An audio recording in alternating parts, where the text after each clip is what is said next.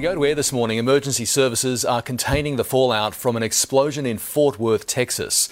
11 people have been injured, one critically. A gas leak is the suspected cause. Debris can be seen strewn right across the street as dust lingers in the air.